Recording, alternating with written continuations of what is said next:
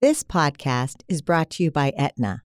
Learn how Aetna is working to build a healthier world by visiting aetnastory.com. People are yearning for information, having the opportunity to encourage people and to educate people and inspire people. It's amazing to be able to say we'll carve out time to take care of ourselves. There's something for everyone. Dr. Vivek H. Murthy served as the 19th Surgeon General of the United States from 2014 to 2017. He's the author of the best-selling book, Together, The Healing Power of Human Connection in a Sometimes Lonely World. In his groundbreaking book, Dr. Murthy makes a case for loneliness as a public health concern, a root cause and contributor to many of the epidemics sweeping the world today. From alcohol and drug addiction to violence, depression, and anxiety.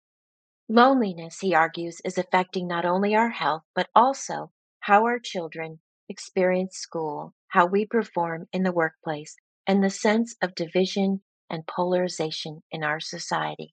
So, Dr. Murthy, Tricia and I are so honored you're joining us today. Thank you, Dora. I'm so glad to be with both of you today.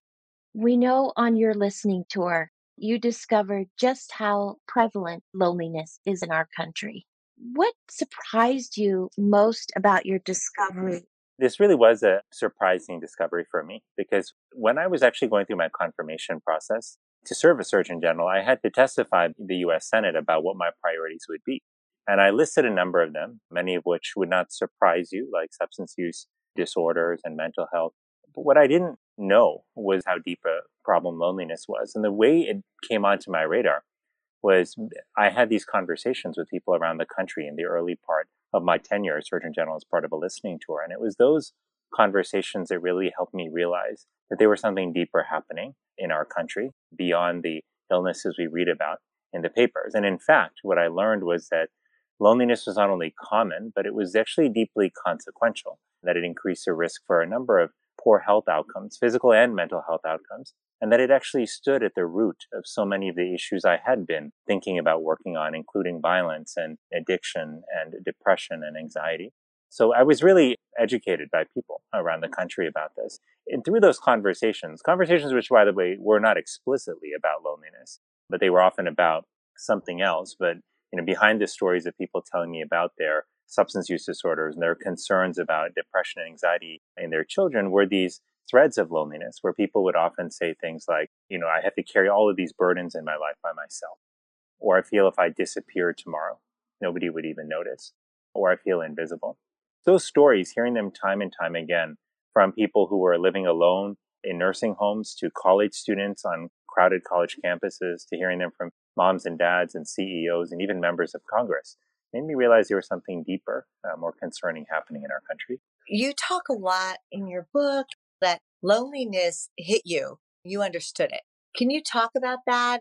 You were open to allowing people to feel lonely and allowing people to talk about it. So you talk about your experience with loneliness and, the impact it's had on your life and now the impact on all of us because of this great book.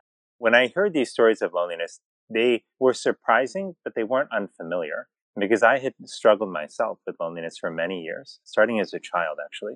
In elementary school, I still remember, very viscerally, what it felt like to be scared to go into school, not because I was worried about an exam or teachers, but I was worried about being on the playground. The last one picked for a team, even though I actually was pretty skilled. I was worried about being the one sitting alone in the cafeteria, which is why lunchtime was one of the scariest times of the day. And I should just say, even all those years in school, I thought I was alone. I thought I was the only one feeling alone. It turns out that I now know that I wasn't. There were many, many other children who were struggling. But this is the great challenge of loneliness, is that it's invisible to the person who's lonely. You look around and it seems like everyone is having this magnificent life, going to parties, that they're surrounded by friends, that people love them and appreciate them and value them. And you think to yourself, gosh, I'm the only one who feels like this. And God, I better not say anything because people might think that I'm the odd person out or something's wrong with me. But when I became a doctor and started my tenure in medicine, that's actually when I started to realize that there was something else happening. There wasn't just me who was lonely.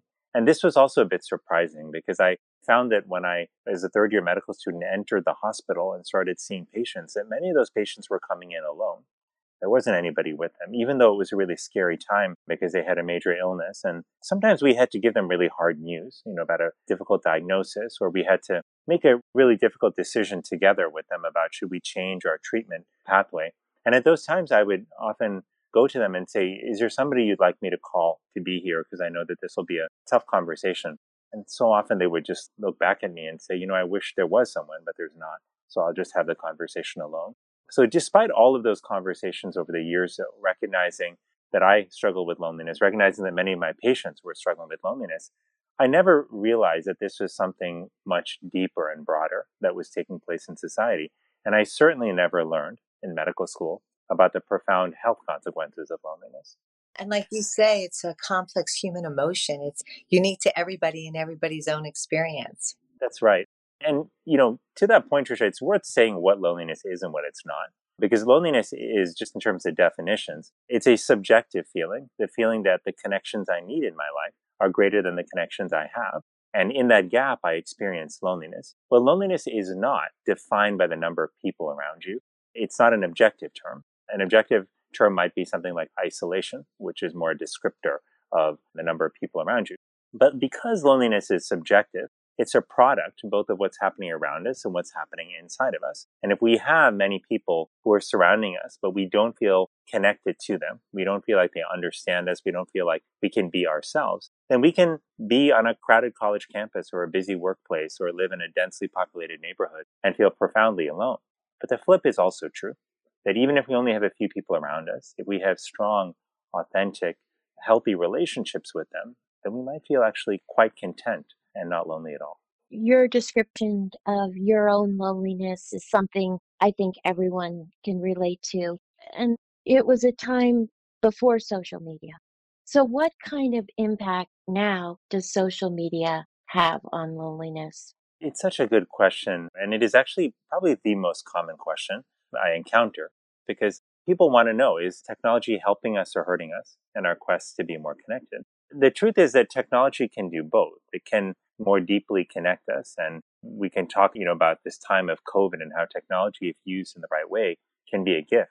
But it really depends all on how it's used. And what I worry about for all of us, but in particular for our children, is that the ways in which we are using technology and social media in particular are ways that are actually diluting our relationships and separating us further and further from each other. And here are some simple ways in which that is happening, simple yet profoundly impactful. So number one, if you use technology in a way that it crowds out your time in person with other people or crowds out one-on-one or small group conversations with people or authentic interactions with others, then that can actually be really problematic. So if you're spending, for example, time instead of catching up with somebody one-on-one or in a small group, so you're spending time just passively looking at your social media feed and then occasionally liking posts from other people. That's not a recipe for deeper connection. In fact, people often end up feeling lonelier and in fact more anxious. The other way in which we use technology that can be harmful is when it actually invades our conversations with other people. So for example, if I'm having a conversation with Doro, but on the side, I'm kind of flipping through my inbox and occasionally glancing at the scores, the games that took place last night, or glancing at the news on my computer. And I'm telling myself all along the way, I can still pay attention to what Dora is saying, like I'm still there. Then we fool ourselves into thinking that we're present when we're not. And science is actually very clear that as human beings, we can't multitask. What we can do is we can rapidly task switch. But that means when I'm looking at the score of the game last night, or I'm looking at my inbox at an email that just popped in, I'm actually not fully paying attention to you, even if I can repeat the words you said. Because our communication is more about the words than we exchange, right? It's about the nuance. But the final thought that I'll mention, Dora, about the consequences of social media and technology more broadly have to do with our perception of ourselves. And I worry about this for all of us, but particularly for our children whose identities are still being shaped. And here's how this plays out. Social media creates a culture of hyper comparison. It actually creates an environment where we can much more rapidly see what's happening in other people's lives, and we can compare ourselves to that. And we can do it because we can see people's posts, sometimes hundreds in an hour. But here's the challenge, is that people aren't necessarily posting accurate reflections of their life. They're posting curated moments, their most brave moments or their happiest moments or their moments of greatest success. They're not always posting about their hardships, about the moments of doubt and uncertainty. And so even though intellectually we know that, practically what happens is we still compare our lives to other people's lives based on what we see. And as one of my friends put it, it's like comparing your average days to other people's best days, and you always come up feeling short. So the challenge here is not only is the hyper comparison just accelerated on social media, but we also end up getting much more messages through the various media channels we have, through our phone, through ads that are tossed at us all the time that are telling us that we're not enough, not thin enough, not smart enough, not popular enough, not rich enough, not famous enough. And often that's paired with a product or service that, is trying to be sold to us to fill that gap. If you're consuming all of this content, if you will, the message you're left with is that you're not enough and that your life isn't good enough. And if you internalize that over time, then that erodes your sense of self and your self-esteem. And when you approach other people and try to converse with them, to engage with them, to build a relationship with them, when you feel like you're constantly not enough, it's much harder to build a healthy relationship. You find yourself constantly thinking about how the other person perceives you, how to be who they want you to be, instead of feeling confident in who you are and being your authentic self. So, connecting with yourself, talk about that and how important that is. One of the things that I learned, one of the key realizations, if you will, when writing this book, was that the foundation for connecting with other people is connecting deeply with ourselves. To connect with yourself is to know your value, to feel that you are worthy. It's to have a strong sense of self and to be grounded and centered. And that to me is an essential part of building a stronger connection with other people. It's the foundation. Talk about the difference between solitude and loneliness, because I think that really talks about what you're just talking about now. It's important to make a distinction between solitude and loneliness. So loneliness is a state of feeling that I don't have enough social connections in my life and I don't feel good about it. It's a state of pain. Whereas solitude is a state of peaceful and sometimes joyful aloneness. So I may not be around other people, but I don't feel badly about it. In fact, I feel good. And the truth is that all of us, whether we're introverts or extroverts, we need some time in solitude, because solitude is actually when we allow ourselves to reflect, to recenter and reground ourselves. It's when we let the noise around us, and there is a lot of noise, we let that noise settle and quieten down so that we can truly hear ourselves and simply be. And solitude doesn't have to be hours or days spent on a silent retreat away from your family or friends, although it could be that. Solitude could be a few moments that you spend in the morning, sitting on your front porch, just feeling the breeze against your face. It could be time that you spend in meditation or in prayer. It could be time you spend listening to music that inspires you, or time you spend in nature. But however long it is the quality of that time that really matters. And the truth is, Trisha, we used to have a lot of this solitude inadvertently, pre-cell phone. For example, when waiting in a restaurant for a friend, if they were late, we had a few minutes to just sit and think and observe and be. When sitting at the bus stop, waiting for a bus, we had a few moments of solitude there too. But now a lot of that white space in our life has been soaked up by our mobile devices. It gives us some benefits in terms of efficiency, no doubt. But we have to replace that solitude in our life. And if we don't, then what we find is that we're racing from engagement to engagement, from interaction to interaction. And in fact, we can become scared of being alone. And I think that that's a challenge in the modern world right now, is many people are really scared of being alone because we've forgotten how to be alone with ourselves, what to do, how to be comfortable, use that time to just simply be or to process what's going on in our life. When I think to myself that I don't have time for solitude, when I get into those busy modes in life where like, oh my gosh, I just don't have time to meditate anymore. I don't have time to do the prayers the way I used to. I don't have time to be alone and have solitude. I think about my nephrology teacher from medical school who taught me all about the kidney. Her name is Dr. Peggy Bia. And what Dr. Bia taught me, and being an incredibly busy woman who was helping lead the medical school, teach students, ran a busy clinic, was raising two boys, she was doing so much. But she taught me that there's always time for solitude because it doesn't need to take that long. And what she would do is every day when she saw patients, before she walked into their room, she would turn on the water and for 20 seconds, let the water run over her hands. And during those 20 seconds, she would just take a deep breath and she would think about all that she was grateful for in that day. And maybe it was the hug that her two boys gave her that morning when she was saying goodbye. Maybe it was the student that she taught that morning who finally had a concept click and was so excited. Or maybe it was the opportunity to take care of the patient whose room she was about to walk into. After 20 seconds of remembering what she was grateful for, she would take another deep breath and turn off the tap. She would dry her hands, and she would walk into that patient's room feeling more grounded, more centered, and more clear about who she wanted to be. That's the power of 20 seconds of solitude. And the truth is, we all have 20 seconds in our day, however busy we may be. But that solitude is important. And to me, teaching our children from the earliest of ages how to build healthy relationships with others and with themselves, teaching them how to be comfortable with moments of solitude and how to seek them out instead of running away from them. These are essential skills at being human. We often talk about the importance of breathing, taking that breath like your doctor did, and just taking that moment to reset. And as you said, it doesn't take that long, but it sort of triggers you back to center. Before we go to the next question, when you said that we can't really multitask, we know that to be true, but so many of us think we can multitask. Can you talk about that and what that does to us? Absolutely. And I should make a distinction here because it is possible for us, for example, to walk and to talk on the phone at the same time. We can do certain mechanical things like walking and take on another task. But the challenge is for us when we're trying to take on two cognitive tasks at the same time. So when we're trying to process information on our phone while also processing what somebody is saying to us in conversation.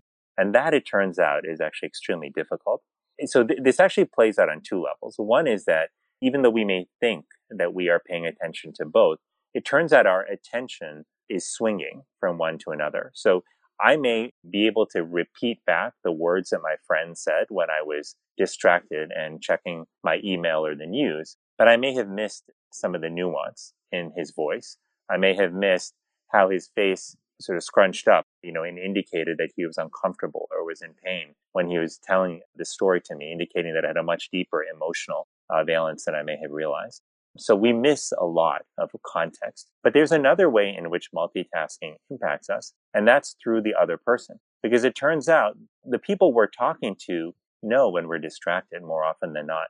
And one of the studies I talked about in the book was an interesting study that was done in the UK, where they found that even the presence of a phone on the table when two people were having a conversation led them to feel worse about the quality of that interaction. So we so often will tell ourselves that, I'll put my phone on the table, but I won't really look at it. But a lot of times it's lighting up and our attention is drawn to the alerts, the things that are popping up on our screen. But even when we turn our phone over so that we can't see the screen, the studies tell us that it still impacts, its mere presence impacts how we and the other person feel about our communication. And if you have doubts about this, you should just try taking your phone and putting it away out of sight, like during a conversation, to see how you feel.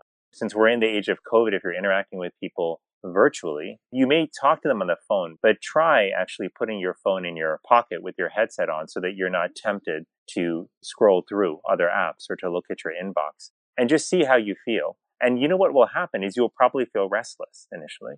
Probably feel like I'm not using this time efficiently, or I want to reach for my phone. There's this compulsion we have to check our devices.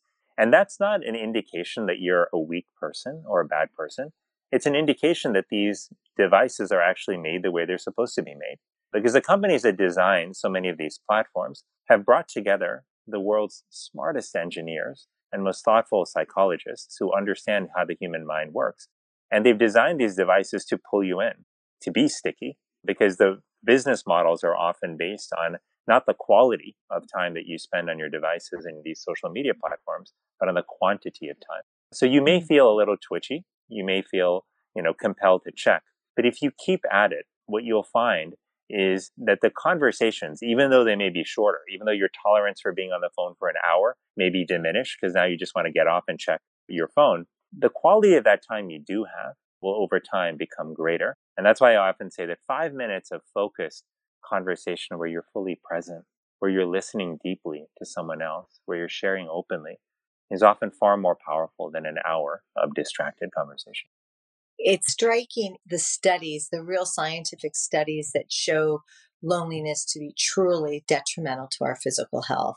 Could you go through those studies? For example, it's equivalent to smoking 15 cigarettes a day, equivalent to being really overweight, that kind of idea, or even more detrimental? Could you kind of review some of your favorite studies? I'll tell you, Trisha, this was a real area of fascination for me. I mentioned I went through all of medical school and I didn't know any of this because we weren't really taught about loneliness because I think it just wasn't really well appreciated how this was more than just a bad feeling, but it was actually a state of being which had real health consequences. So what I learned when I was Surgeon General as I was inspired by people's stories to dig into the data and the science was that people who struggle with loneliness seem to have a greater incidence of premature death, and they seem to live shorter lives. And that risk of increased mortality, interestingly, according to studies done by Dr. Julianne Holt-Lunstead at Brigham Young University, seemed to actually be just as powerful as the mortality impact of smoking 15 cigarettes a day.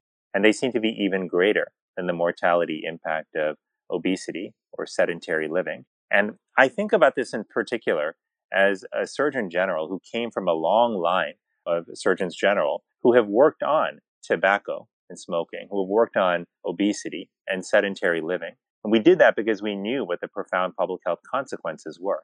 But never did I imagine that the health consequences of loneliness could perhaps be just as severe and that the issue would be just as important. And so that's really important for us to recognize. And it's why I think of loneliness as a public health concern.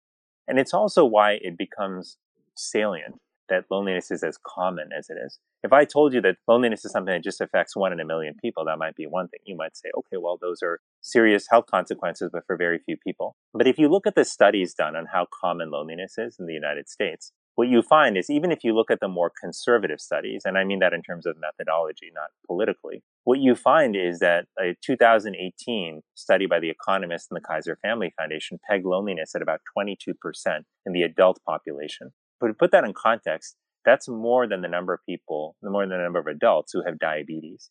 That's more than the number of adults who smoke in the United States. That's a staggering number. And other studies, many other studies, have in fact put that number quite higher. The Cigna study, a study done by a major health insurer here in the US in 2018 and again in 2020, showed that the percentage of people struggling with loneliness is in fact closer to 50%. They showed that there was an increase from 2018 to 2020. And very interestingly, they found, and this has been echoed by other studies as well, that one of the groups, in fact, that experienced one of the peaks of loneliness was, in fact, young adults and adolescents. And this is so surprising to many people who think, gosh, young people are just connected all the time via their devices. They probably never feel lonely, but it turns out that's not at all the case. And in fact, many of the young people I met on college campuses around the country, many of the young people whose stories are, in fact, in the book itself, felt profoundly alone. And this is actually why I now realize I heard so many parents talking to me about their worries about their kids when it came to loneliness. They would often say to me, my child doesn't go out on Friday nights. They just want to be in their room all the time, like on their devices, gaming with others or just on social media. And, they wondered, is there a link between that and the rising rates of depression and anxiety that we see among our children? I worry that the answer is yes, that there is a link between how we are using social media and how we're using technology, that there's a link between the messages that our children are getting about their self-worth and, on the other hand, the rates of depression and anxiety that we are in fact seeing. So loneliness is common, is the bottom line. It's common in the United States. It's common in other countries. Australia, 25% of adults saying that they're lonely. UK, similar numbers. Many countries in Europe, in Asia and in Latin America, finding that double-digit percentages of their populations are struggling with loneliness. So this is a global problem. It's a public health problem. But it turns out it's a problem that we have the tools to address. We don't need fancy technology and expensive equipment. We just need to remember that prioritizing people and building a people-centered life is actually what we're called to do in this moment. And that starts with the decisions we make in our day-to-day life about where we spend our time, attention, and energy. It starts with decisions we make about how to augment the quality of time we have with other people and whether we allow distraction to invade our conversation. It starts with the decision about whether we approach other people with a desire and an intention to serve, recognizing that service, it turns out, is one of the greatest antidotes we have to loneliness. And when we reach out to others simply to check on them, to see if they're doing okay, to offer to get them food if they're worried about going to the grocery store during the pandemic, to offer to virtually babysit them if they may be struggling to telework and homeschool their kids. These are small but powerful acts of service that can deepen our bonds with one another. Can you talk about the three types of social connections that we need and sort of the treatment for loneliness? Absolutely. And I'm glad you brought this up because if you don't understand the different types of loneliness, you can very easily fall into the trap of thinking that your partner's loneliness is your fault, which is an unfortunate situation that I find many couples are in when they realize that their partner is lonely. They think, gosh, that means that the relationship isn't good. It means that I failed them in some way. But here's what's helpful to understand. One is there are three types of loneliness. The first is intimate loneliness. That's when we lack a close confidant in our life, somebody with whom we can just be ourselves, somebody who knows us for who we are, somebody who we can just show up and just be real with. The second type of loneliness is relational loneliness, when we lack friendships with others, friendships with the types of people we could hang out with on a Friday night, or we may invite over for dinner or for a barbecue, or who we may have over for a birthday party. And the third type of loneliness is collective loneliness. And that's loneliness that comes from lacking a community of shared identity. That community could come from many things. It could come from our shared faith, and that could be your faith community. It could come from a shared passion for service, and you may be part of a service organization together. It could come from work, if you're passionate about what you do and feel deeply connected to the people who you're doing it with. But these three types of loneliness are important to understand because they reflect three types of social connections that all of us need in our life. And so again, if you are in a wonderfully fulfilling marriage, let's say, but you don't feel like you have a community that you're a part of, you may be quite lonely, and it may have nothing to do with your primary relationship. It may not at all be a reflection on your partner. And this is a situation that I was in after I left government and found myself without the day-to-day community that I had at work, a group of people with whom I had a deep set of shared values and a shared passion for improving public health. And I also found that the relational ties that I had, so many of my friendships, I had allowed to diminish over time because during my tenure in government, I had made the critical mistake of thinking that, I just need to focus on work right now because I don't know how long I have, in this position. I want to do as much good as I could. And even though that may have been well intended, it was misguided in the sense that I assumed that meant that I shouldn't focus as much, on my social time and on friendships. And the result of that was I became more and more disconnected from people over time. And so when I finished and found myself outside government, trying to think about what to do with my life, I realized that I had a deeply fulfilling, marriage with my wife. Thank God, she was there. And I certainly had deeply fulfilling relationships with my mother, father, and my sister, but I didn't have a community. I didn't have so many of the friendships that I had cherished and that had sustained me before. So I felt profoundly alone. And it took me a few years to figure out what to do about that, to even recognize what was happening, frankly, in my life. And I did feel a sense of shame about it. I did feel a sense that I had messed up, that I had done something wrong. And part of the reason I wrote this book was because I needed to go on a journey of exploration myself to understand what had happened to me, what had happened to so many of the people I met around the country who had struggled with loneliness, what had happened to so many of the patients that I had encountered over the years whose stories stuck with me, but that I hadn't fully understood. And I wanted people to know that if they are lonely, that they're not alone. If they are feeling lonely, that it's not evidence that they're broken or that they are somehow socially deficient. We all, at different points in our life, struggle with loneliness, that it is as inherent to being human as feeling hunger or thirst. And it's as natural a signal as those feelings too, because we've evolved to need human connection, to thrive when we are together and when we're separate from one another, whether that's in reality or whether that's perceived. Then it puts us in a state of threat. And in that state of threat, we worry, we feel anxious, and it changes and affects our behavior. And our body sends us a signal, feeling of loneliness, that tells us that we need more social connection in our life because it knows how important that connection is. And if we respond by picking up the phone to call our friend, then those feelings of loneliness may subside. But if we're not able to assuage them or to address them, then that loneliness can deepen over time. And it can really affect how we think about ourselves as well as how we think about other people. And I think we do have a crisis of loneliness in society right now.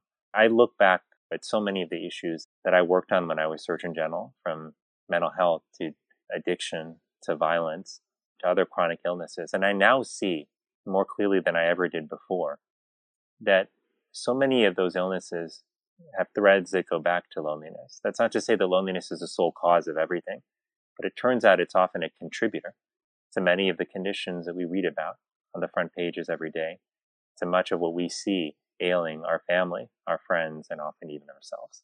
As you said, you wrote this book for that main reason, because so often we're embarrassed to say we're lonely. It's like, oh, if I'm not married, I'm embarrassed. So I have to be really strong and, all that.